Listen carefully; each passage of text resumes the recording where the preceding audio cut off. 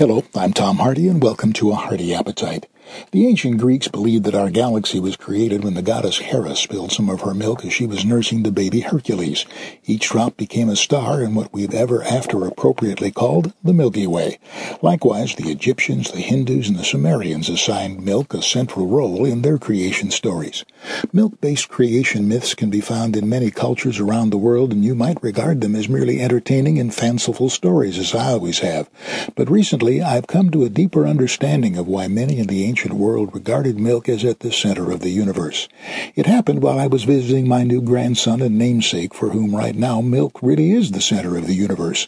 Noting his dependence on milk, the first food of all humans and all mammals for that matter, I have a further appreciation of the substance which food historian Anne Mendelsohn, writing in the Oxford Companion to Sugar and Sweets, calls the first and most chemically complex food encountered by any mammal in a lifetime of eating.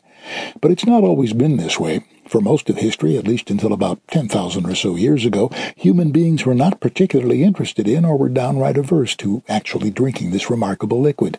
Sooner or later, however, milk became anointed nature's most perfect food on the one hand, and viewed with suspicion on the other. Even today, it and the production practices associated with it are not without controversy.